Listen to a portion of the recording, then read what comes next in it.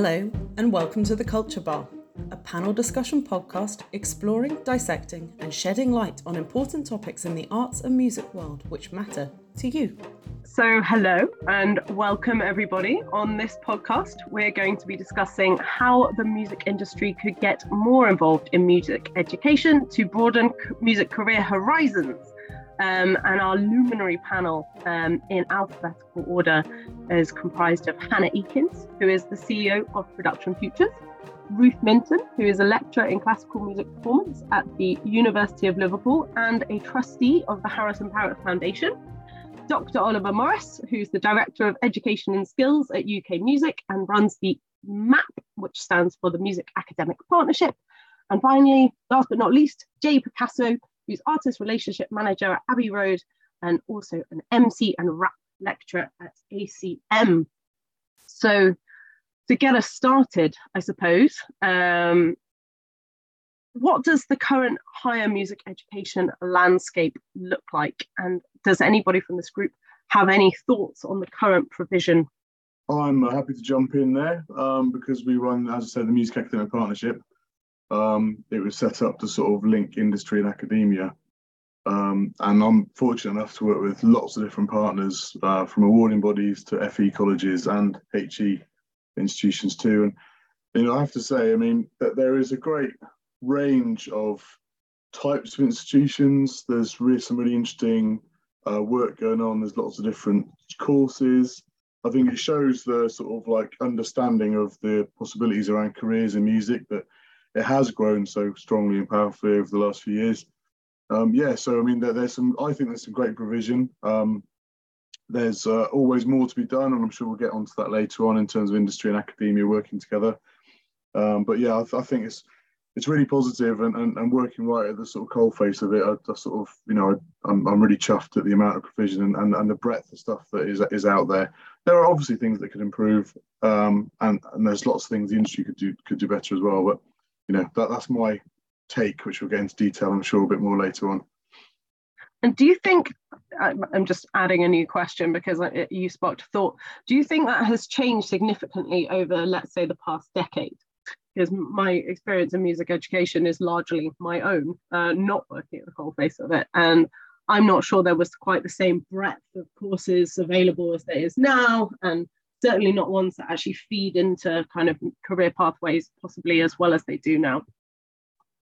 No, I think you're right. And I suppose the instrumental route always existed, and conservatoires, that kind of thing, have existed for a long, long time. But the idea of being able to study and professionalise, if you like, the industry side, has been a relatively new development. And I'm sure all of us have met people in the industry now today who say, oh yeah, I just started out by doing X, Y, or Z, helping someone out, informal links and informal routes in, which still have a place, but, being able to study and become an expert in your field, whether it be music management or, publishing, or all these different elements that we rely on as an industry is really, I think, really beneficial. And it raises the bar for everyone, I think, as people come through who do know their onions, to use that old phrase, and really know their stuff. I think it's exciting. And I'm privileged to work with so many universities and met so many bright students that really are, that it's not a hobby, that they see it as absolutely as a career, and they want to get as skilled as possible. So, it's really enthusing to see that and to feel that almost like innovation coming through and the fresh perspectives that we all rely on as an industry, definitely. So yeah, I think it's great. It doesn't undermine the need for other routes in, which is a really important part of the landscape, and the need for apprenticeships, the need for paid internships, all that kind of stuff. But I think being able to say, yes, we have a really decent sort of mix of institutions teaching this and developing research around it as well. That's the other associated area, which is really exciting, the sort of academic research piece as well. So yeah, many, many bits, and I think it's very positive. Yeah, I just add to what Oliver said. I think one of the things, like you said, Lissy, we all have our own experience of music education. And then obviously for those of us who have then gone to work in the industry, you see it in so many different guises. And I think one of the things that, Oliver just said is there's now so many courses in higher education that reflect the so many branches of the music industry. I remember when I was initially finishing my degree, people just didn't understand what I would do with a music degree. Those who didn't work in the music industry, they were just like, well, what are you going to do? And do you get paid for that? And you'd be like, yes, I do. And now it's now been just expanded so much that students are coming to university with much more knowledge of how many career paths they can have, and also how the music industry is an industry where you can combine so many of those paths. It's not necessarily having to do one sole path of, okay, I'm a pianist. That's my one job. I've had lots of jobs and still retain lots of roles and hats, as many of us do. And I think that's one of the things that now the provision is showing, which is a really positive step forward. Yeah, definitely. And that really resonates with me. I remember when I was looking at, perhaps I'll show my age here, but when I was looking at attending conservatoire, I was like, oh, it's really just performance through and through and through. Whereas I think nowadays there are courses relating to music management and some of the other tools and skills that you're actually going to need, either as a professional musician or as someone that's going to take those musical skills and work in other roles. So how do we think music industry and music education could partner to improve quality, perhaps, of education, or just how those partnerships could work? I want to kind of talk about music education and industry partnering and what could arise from that that's positive. Well, certainly from the live production side of it, there is a lot that industry can do. There is a lot that industry are doing.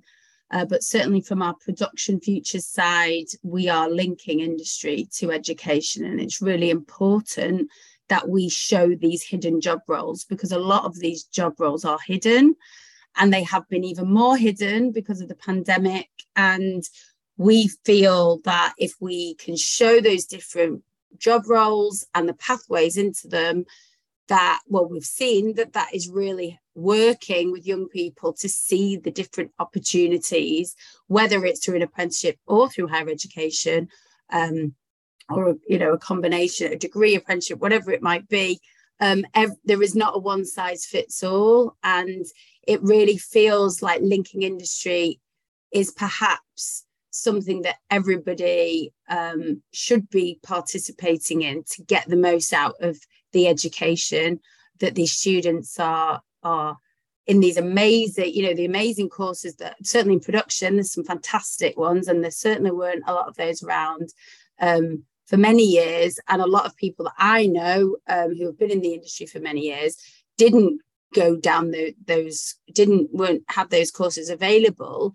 But now that they are available, it's linking that all sorts of other things, the real world working environment, what that looks like, the hours, the expectations, and actually getting into that real world working environment before they've completed their courses as well is really important for the employers at the other end.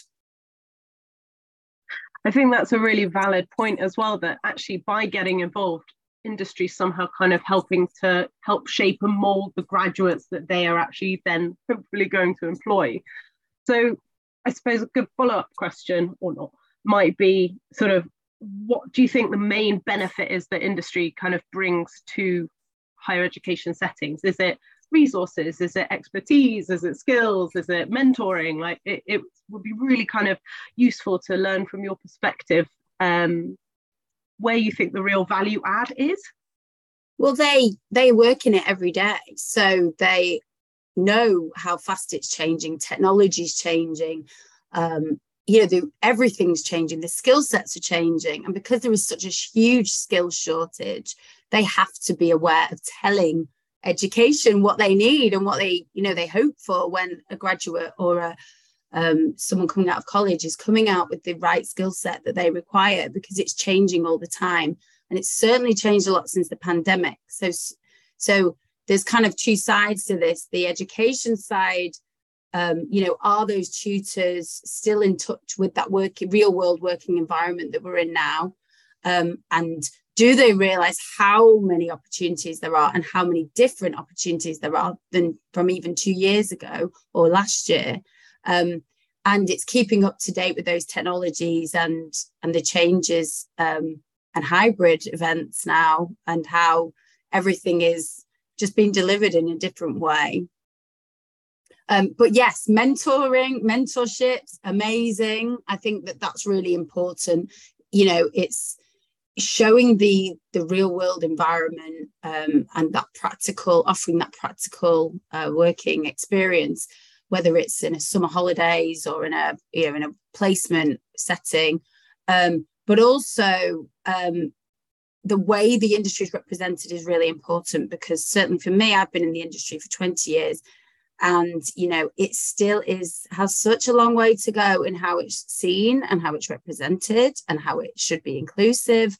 So certainly with Production Futures, what we do is show it how the world is represented. So if you can see it, you can be it. So it's not a coincidence that if we have female sound engineers or female lighting designers coming to engage with young people, that feels comfortable for them, and they're able to try things too, or speak to those people about how they feel the industry is represented as well, and opens up a very honest conversation about how it has looked before and how it needs to look. It is absolutely true that when you see it, you believe it. Did anyone else want to reflect on that? Yeah, I could pick up. Please do, Jay. Thank you. Yeah. I mean, just some brilliant points there. I think part of the collaboration between industry and education is based on what you see, particularly as a student, in terms of who's representing you in different industry jobs, and I think that association from the off is key, because we do see a huge lack in diversity, which of course is changing and is we're moving in the right direction with a lot of initiatives, which is brilliant. But at the same time, we don't see as often as we could certain students even gravitate towards certain career paths because they don't necessarily see themselves represented in those areas. So I think it's a huge thing. I think one of the solutions here is, along with sort of having tutors who are actually working in the industry, and actually, participating in something professional in the industry. And there are many facets, and of course, that can be, far and wide, but should certainly be the case. I think on the other end, the industry's involvement is to offer internships. And I say internships because oftentimes they are so broad in bringing someone in that they allow that person to often see more area than one in the industry that they may or may not have considered. And I think it's good for two reasons, because obviously this is a very competitive industry, and in education, the idea is that you learn to, craft your you sort of craft your skills and stuff. However, there is this sort of glamorization of our industry as well. And so, through internships, oftentimes we can sort of get rid of those who don't really want it, and who thought it was just going to be, flights and, backstage tickets and stuff. Which of course it is, but it's like, actually, how prepared are you to work for it? Because, we also live in a world where, the other sort of side to education, or the other alternative route now, of course, is just going to get experience. And, particularly in the music industry now, we're talking about things like TikTok. So you don't even have to have, gone to get experience. You can just manufacture your own career on your iPhone, or, on your handset. And so that, again, technology has evolved how the industry and how education also need to work together, because these things are going so quickly that they have to be on top of it. So just to summarize, because I know I've said a lot and forgive me, but to summarize, I think there's two main things here, which is that the industry must offer students and potentially partner with universities like directly to offer internships to graduates. And the second thing is that the university side, the education side, the higher education side rather, must have tutors with professional backgrounds in the industry and those who are still actively participating in the industry today, because as I mentioned before, it is ever changing. And if they do not participate in today's industry, before you know it, it's secondhand knowledge and no longer relevant. And that is the most off-putting thing to students, you know, in terms of deciding whether to often spend this money to be educated or to go out and try and find a career, you know, and be a few years ahead. So, yeah. That was amazing. I think I agreed with everything you said, not least of which that how much the industry is glamorized. I'm like, yes, there's travel, but it's a 5 a.m. flight. And there are concerts to go to, which is great, but there's also invoices to raise and withholding tax to think about. And I think as many opportunities to sort of try before you buy are very, very important. But yeah, very much with you as well, of having tutors with professional experience. There's a real, I just feel like you connect so much more with the tutor who has actually been out there and lived it. They're not just sort of talking in that theoretical paradigm. It's very much, well, this was my experience, see if that's interesting to you. So I suppose, unless there are any more reflections on that question, a kind of interesting follow-up might be, how do young people actually find out about music careers if they're not at, you know, one of Ollie's amazing organizations or somewhere where there's already something, a partnership in place? How are young people finding out about music careers? Sort of how do they get exposed to different career options, you know, beyond the obvious performing or teaching, which is what it was when I was younger, certainly. Yeah, if I can jump in quickly on that, because we do quite a lot of careers work. I mean, we work with production features loads, so, you know, brilliant work with Hannah. I mean, it's an interesting question, and it's one that comes up a lot in the work I do. And I think sometimes people assume there's a silver bullet. There's like there is a solution out there if only we can find it.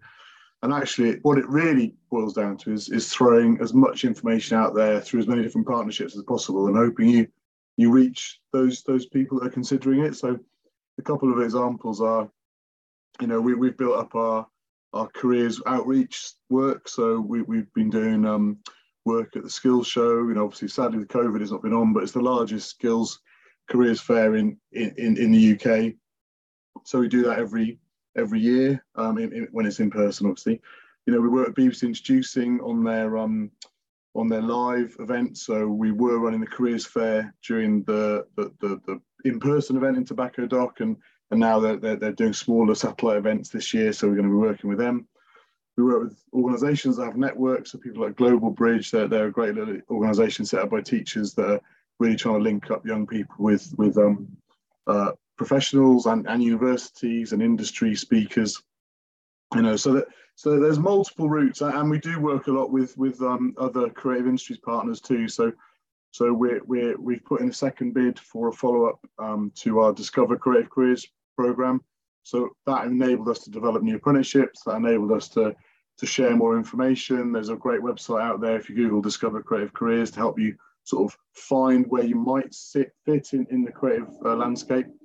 You know, so as I say, there's lots of options out there, but there's never a single thing, a single bullet. It's just a case of trying to share as much as possible and hope it's picked up, because, you know, I mean, I don't know about everyone else here. I grew up in a small town in West Wales. You know, we used to do gigs in the school hall, and I had no concept of there being a career beyond like playing my guitar a bit. You know, literally no concept of it whatsoever. So, you know, I think as we can get as much information out there as possible and try and share it, you know, in as much dispersed a way as possible as well, that will really help. And yeah, check out all of our, you know, like UK Music members too. I mean, if you're out there, you know, we exist. We've got lots of job profiles on our site. But we also have members, and a really important part of any person's development in their career is sort of tapping into those networks that can help them professionally. So all of our members exist to support them, so I really do encourage them to sort of try and join. If you're a student, and you're a musician, join the MU. It's 20 quid a year, and you get insurance, you get networking opportunities, you can get involved in the community. So there's lots of ways you can get involved and find out information. But first step, I reckon, is go to ukmusic.org and have a look around there. Although I do now want to drag our conversation down into the murky depths of considering what some of the possible deficiencies are in the current provision. So whether that's on the education side, whether it's the industry, whether there are doors closed, putting some ideas out there. What are there? If there are any, maybe it's all go great, but I somehow think not. But we've had some wonderful ideas on what could be enhanced and what could bolster and what could improve. That I think it's quite important to reflect as well on where we're perhaps not doing so well. Well, I think as I was listening to Oliver there, I think one of the things that really strikes me is the fact that we're all doing what we can, but we're always still coming up against so many barriers as well. And some of these barriers are often put when it's lower down. So when they get to us at the higher education level, they've already opted to take a course in music or the creative industries and have opted to say, that's something I want to do. But obviously a part of what we do, as was fantastic. I didn't know some of those things, so I will go and look those up later on, that obviously do go down into the school level. But obviously with the school level as well, we're continually up against the funding issues of the arts subjects in schools and the perception that some teachers and those people within the schools have on the creative subjects. I can tell numerous tales, as I'm sure we all can, of when I used to work at Junior Conservatoire in Birmingham. I'd have students come to me on a Saturday, and obviously they were privileged to come to the Junior Conservatoire on Saturday, and they'd tell me stories of their school where a headmistress had stood up and said, don't bother taking art, music or drama because you'll never get a career in that. It's a waste of your time. And I'd have a 15-year-old girl in tears with me on the Saturday saying, but I want to do this. How do I do it? And I think that is something we can't obviously solve overnight. That is changing perceptions over a longer time. And I think the more we can have these partnerships that work in HE, but then obviously within the schools, obviously with the HP Foundation, we're in lots of talks with hubs and different things to get to younger people, so children, teenagers, and then keeping them interested as they get older. But I think that is one of the areas of our barriers that we have to come up against to make sure that at that school level, there is a true understanding of what a career in the creative industry is and actually how fantastic it can be. Yes, it's hard work, but actually we're all sitting here and I'm pretty sure most of us would not change our career for anything. I know I wouldn't, but and I think that's something they need to see. And I think the more we have the opportunity to go in to work with those younger people as well as at the higher education level, that then shows them that real life experience, and they're not just hearing it from a teacher. And many teachers are fantastic, and hats off to them, but they're not just hearing it from the teacher who's continually up against budget cuts and teachers and governors saying, well, actually don't do this, but they are seeing it from real life people in the profession as well. And I think that's one of our biggest barriers that we've continuously got to chip away at. Thank you, Ruth. That was really, really inspiring. Hannah, please. Yeah, we've actually seen this at Production Futures, actually. That as soon as we offer to pay for coaches to come from schools and colleges, so just to give you a recap or an overview of what Production Futures is, we create a show and we go into either a live venue or an educational institute, and we take over basically for the day, as industry do, and we create learning zones, we have panel sessions, we have jobs, we have placements, a whole plethora of opportunities for whether you're a school leaver through to a graduate, and do you go freelance, do you not, lots of advice. We join forces with amazing associations like UK Music, Live Group, Black Lives in Music, Association for Electronic Music, anyone that we can collaborate with, we will, because we want to make sure that we are linking this industry to younger people as early as possible. And when obviously we used to do it before the pandemic, and then of course some of our events that we delivered coming out of the pandemic, we couldn't get coaches because of COVID, but now we can, and now we can really start to invite that crucial age where, you know, their parents or their teachers might need that reassurance that this is a viable career. Certainly from the production side, you know, we're so hidden that it's really difficult to sometimes sell it to someone. But actually, I think parents are getting more and more on board with these creative careers and how they want to support their children into careers that they enjoy, and that, you know, that their dream job can be possible, because actually the world is waiting for them, and there's never been more opportunity actually in live production.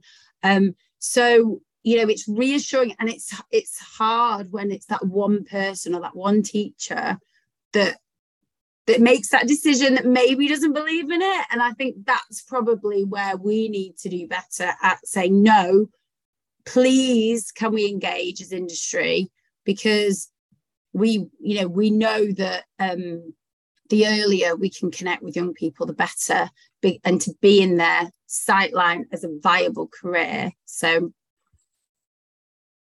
yeah, I just think it's that's been very apparent, certainly last week when we did our event in Wakefield. So we tour the event around the UK, and we go into that community and invite all the local schools and colleges. And we don't, if we are in a university, we don't just rely on that university to do that. We do that too, because we want to make sure that everybody in that city or town that we're visiting is welcome, and that there is an opportunity for them and a pathway for them, and even just a networking opportunity, or if they have questions.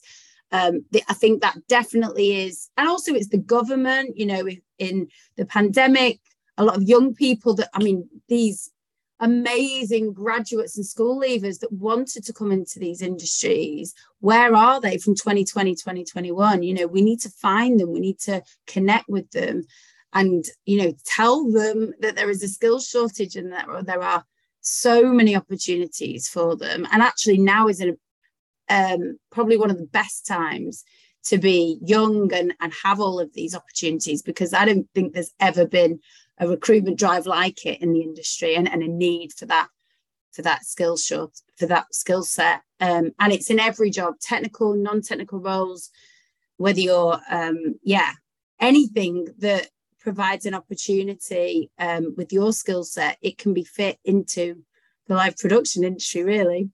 It's really interesting, I think, reflecting on the barriers. A piece of research that I did last year with Goldsmiths University was not just finding the barriers, but actually looking at engagement drivers. Because one thing that I've always found quite curious is it's quite acceptable to say, oh, I just don't like sport. I'm not very sporty. I'm very sporty. So I find this a very offensive statement. But with music, you know, just really being a bit inflammatory, I suppose.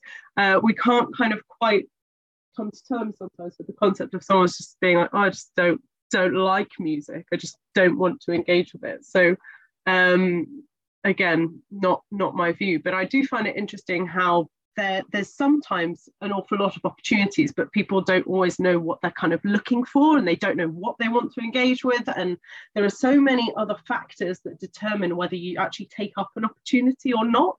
The most obvious one is obviously kind of socioeconomic status, and whether your parents are interested in the arts, because so often with young people, if the parents are not interested in music, don't place a particularly high value on it, you know, that opportunity is probably not going to come to fruition. That's just interesting what you said then. I think the interesting difference between sport and music is, I think music, you'd be really hard pressed to find anyone that didn't have it as a part of their lives, and quite an integral part of their lives. I think the issues come when the forms of engagement. So I dropped out of school as soon as I could, and I went on, and later on I was like, oh, I missed out there. I should do some education. Hence, I got back into studying lots. But I dropped out as soon as I could because I hated the sort of structures of school. Absolutely hated it. So I think it's like I played in a band from the age of 14, and we play in school, but only ever I don't know, what was a school disco, or the odd comic relief assembly sort of thing. So I was engaged in music, but I just hated the structures around lessons in school. So I think it's important to sort of, and I think music, we've almost pushed against an open door with most people, because music's integral to all of our identities. That's why I love it so much. I think it's just such a part of all our identities. And the follow-on point, which I thought of when you were talking before, is just, and Hannah's point she made, the sort of flagging that the opportunities that exist in the creative arts, but that are not necessarily creative roles, is important, because you can have a career in the creative arts and be a lawyer, or there's multiple things you can do in the creative arts, and you might just like the process of getting involved in that as an individual, and also the importance of creating. I mean, we've got to keep flagging this and talking passionately about it, because the importance of creative skills to the economy as a whole, not just the creative arts, not just the creative industries. It's so important. So we should try and steer away from the sort of idea that they're separate. They're not, absolutely, and there's lovely crossover and synergy. We just got to sort of talk a lot about it as well.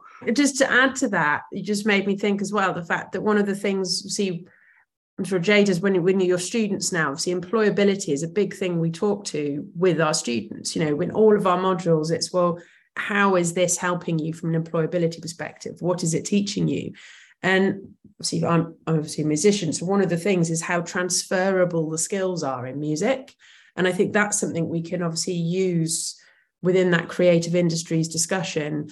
Like Ollie said, like the accountants, the lawyers, we need all of those, whether people within our industry as well. But the skills that we have as musicians, going back to the school side of things, and I think linking so much of that, and I mean, this is a wider topic for education and how our education system works, is that students are taught so much in a box.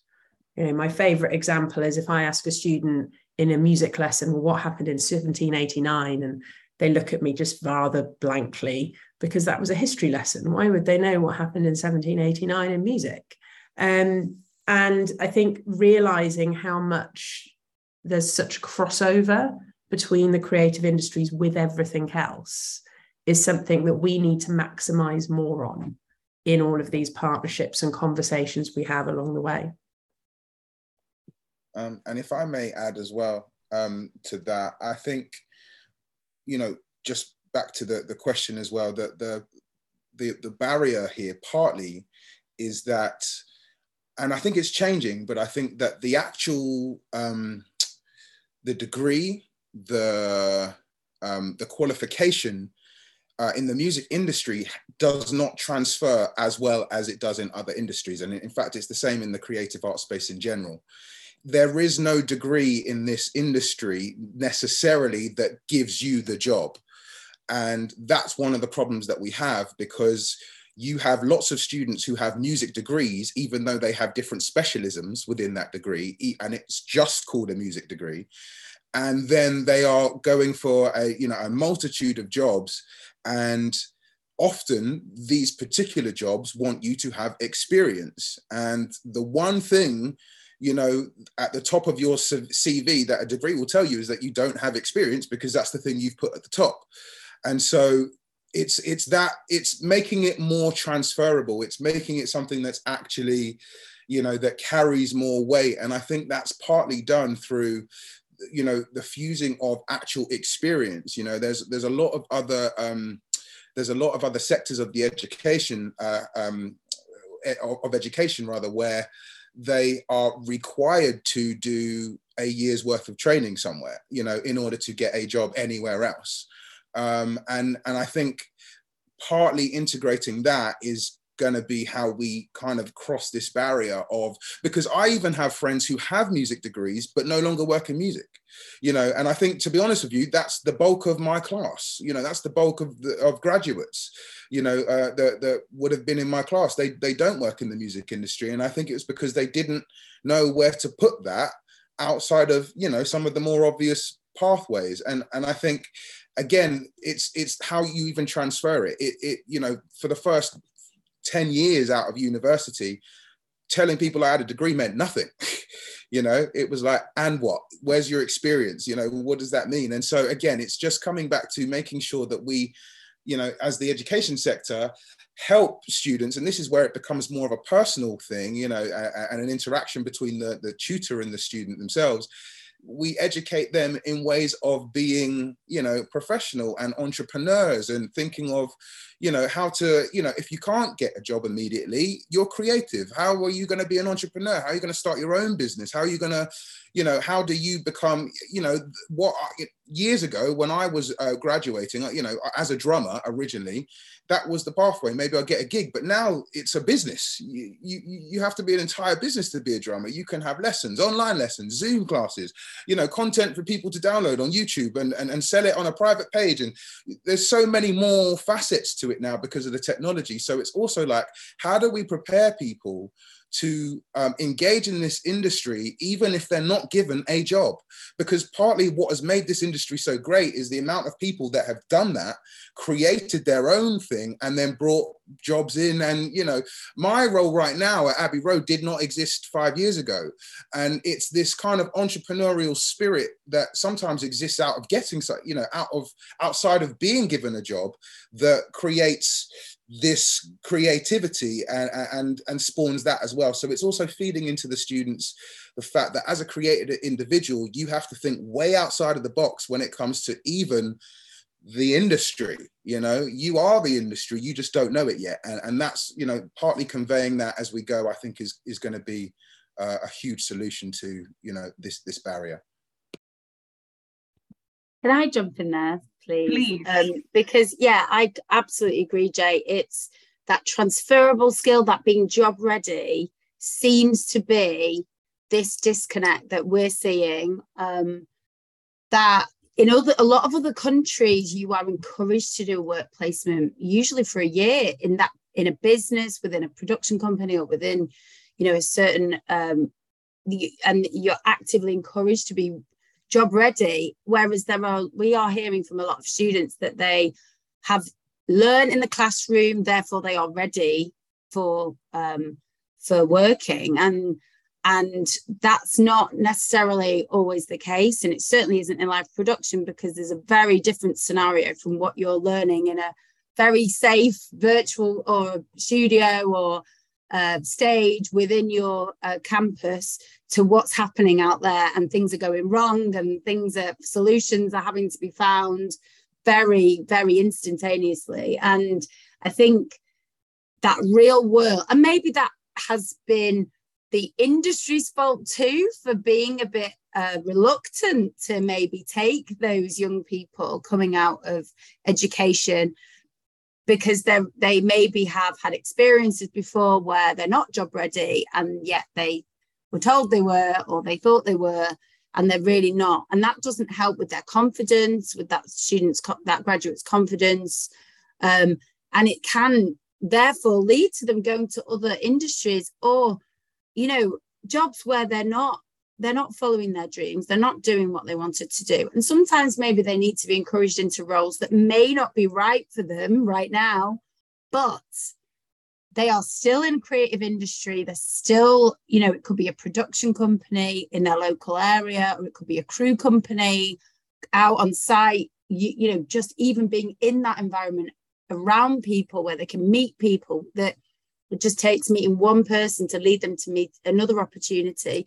But if they're working in a shop or in a bar, completely away from that creative space and that creative type of person that they want to work with in that environment, it can really affect their confidence and make it feel further away. And so it's down to industry, and it's down to, I guess, education, to make sure that that student is nurtured in a way of being job ready. And the transferable skills, you said, Ruth, is so important, because if you're just studying lighting design and that's all you know in a theatre environment, then, you know, if you can use your spare time to learn about lighting design in a live environment or in a different environment or in a TV setting, or if you could, as many skills as possible, and use that 3 years to not just learn about that subject you're learning about, but also to learn about everything else. And then the dots actually join a lot quicker when you're ready to face that working world. And we are now going to pause for a quick message from our friends at Things Musicians Don't Talk About. If you're listening to this, we reckon you're in with a good chance of enjoying our podcast too. Hi, I'm Rebecca, and along with my co-host Hattie, we run the Things Musicians Don't Talk About podcast and online platform.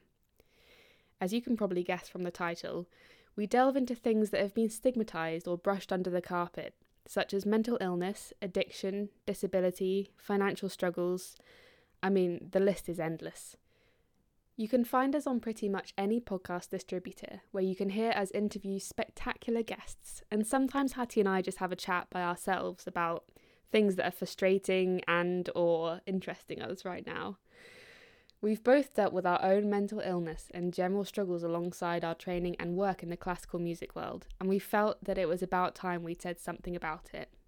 Search for Things Musicians Don't Talk About on wherever you get your podcasts, and we are at TMDTA Podcast on all the socials. See you soon. This has been absolutely brilliant. Thank you all so much. And I would like to ask 2 things.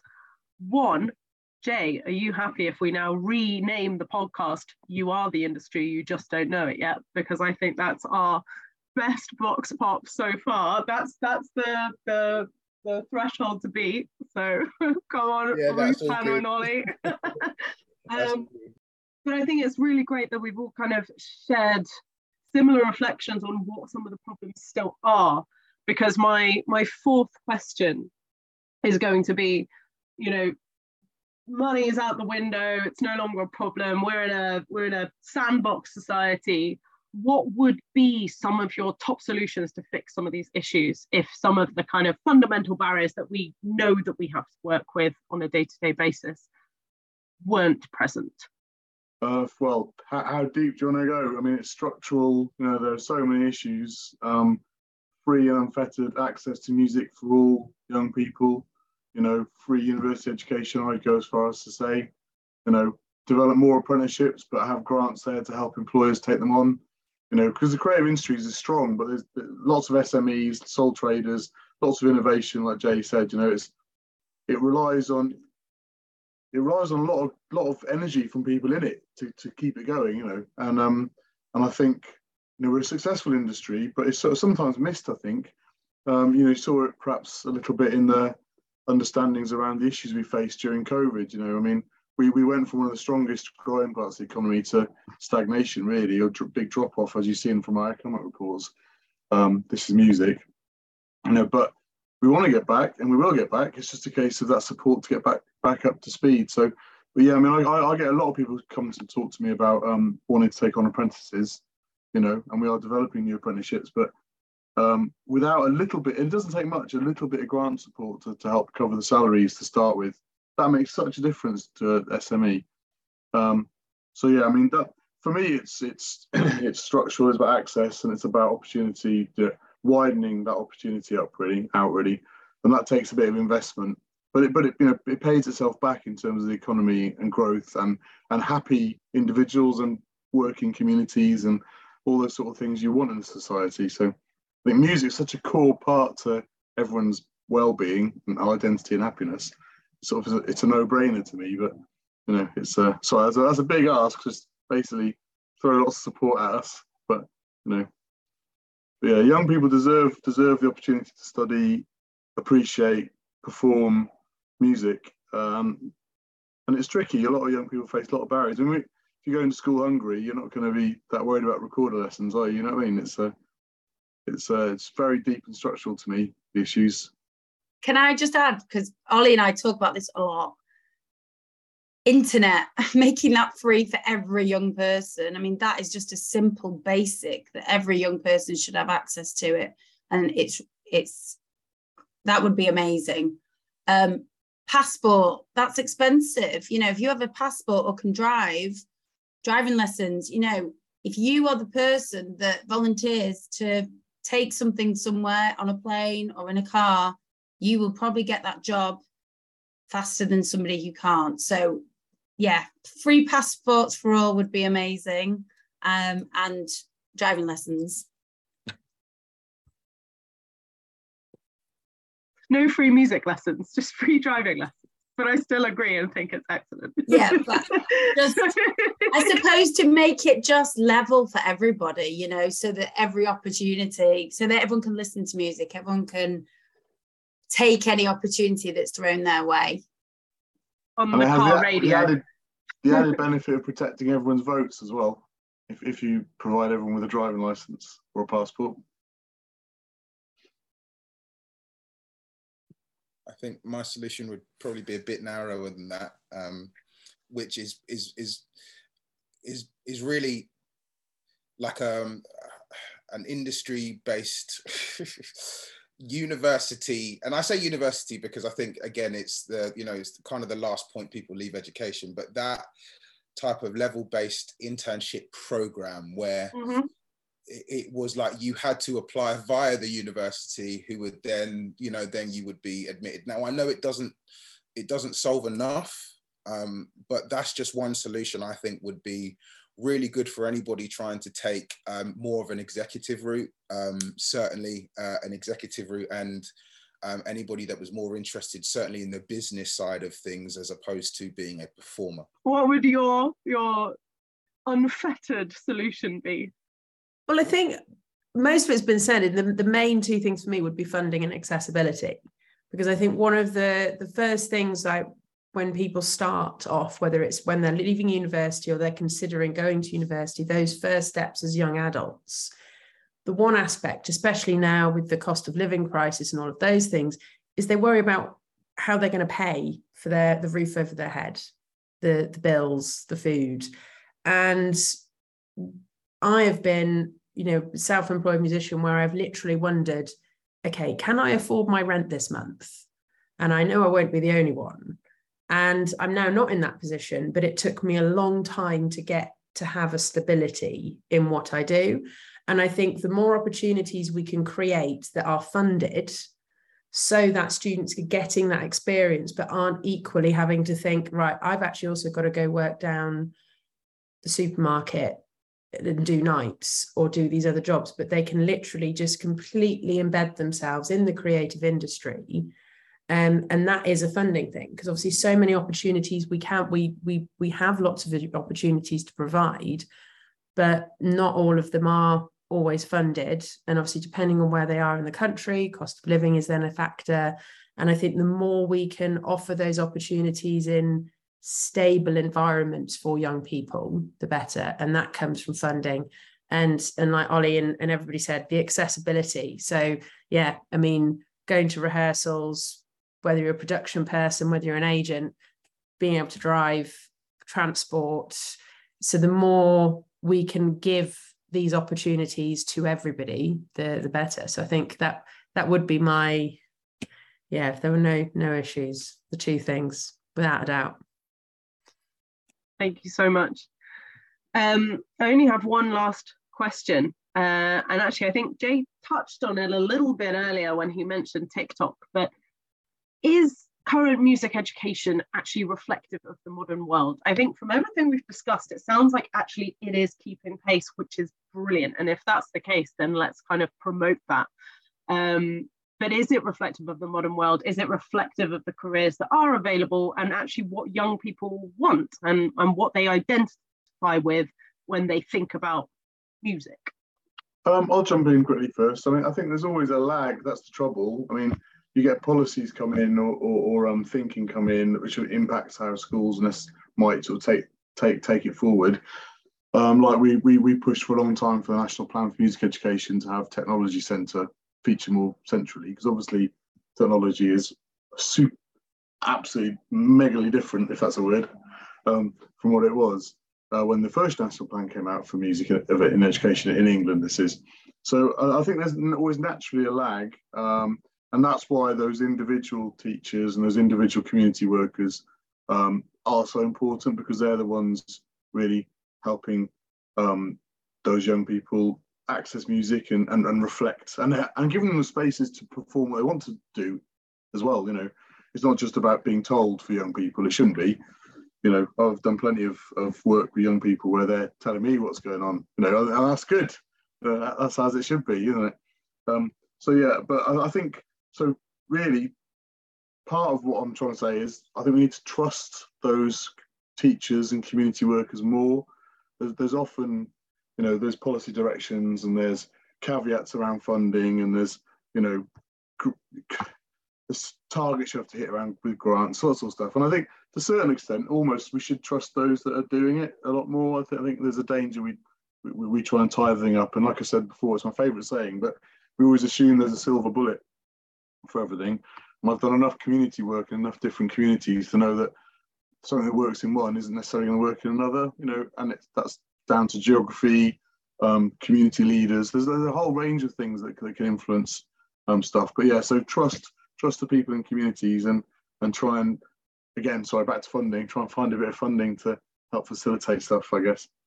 I think I'd add to that. I mean, this goes from the previous question as well. I think one of the things for me is the communication, always keeping communication open between all of these different areas, the communities, like Ollie said, the universities, the schools, the industry itself, and having that discourse to continually evolve and be open to the fact that, okay, maybe that doesn't work. So what can we do?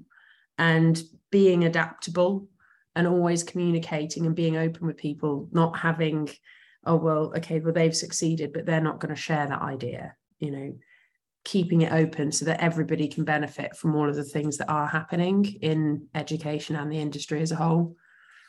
I think collaboration, like you were saying earlier, Ollie, that's the way forward in all of this. And I think that historically there's been so much of almost secrecy, or, you know, we're doing this, so we don't need to do anything with anyone else because, and I think that has completely been thrown out now, which is fantastic, that we're seeing more and more collaboration from competitors, from certainly from manufacturers in the live events side, and yeah, and production companies, and it's amazing because actually the more you work together, the louder your voice, and the louder we are, then the more viable the music industry is as a career, because, and I suppose because we're so hidden, and yeah, the performer is not, but everybody else but the performer is.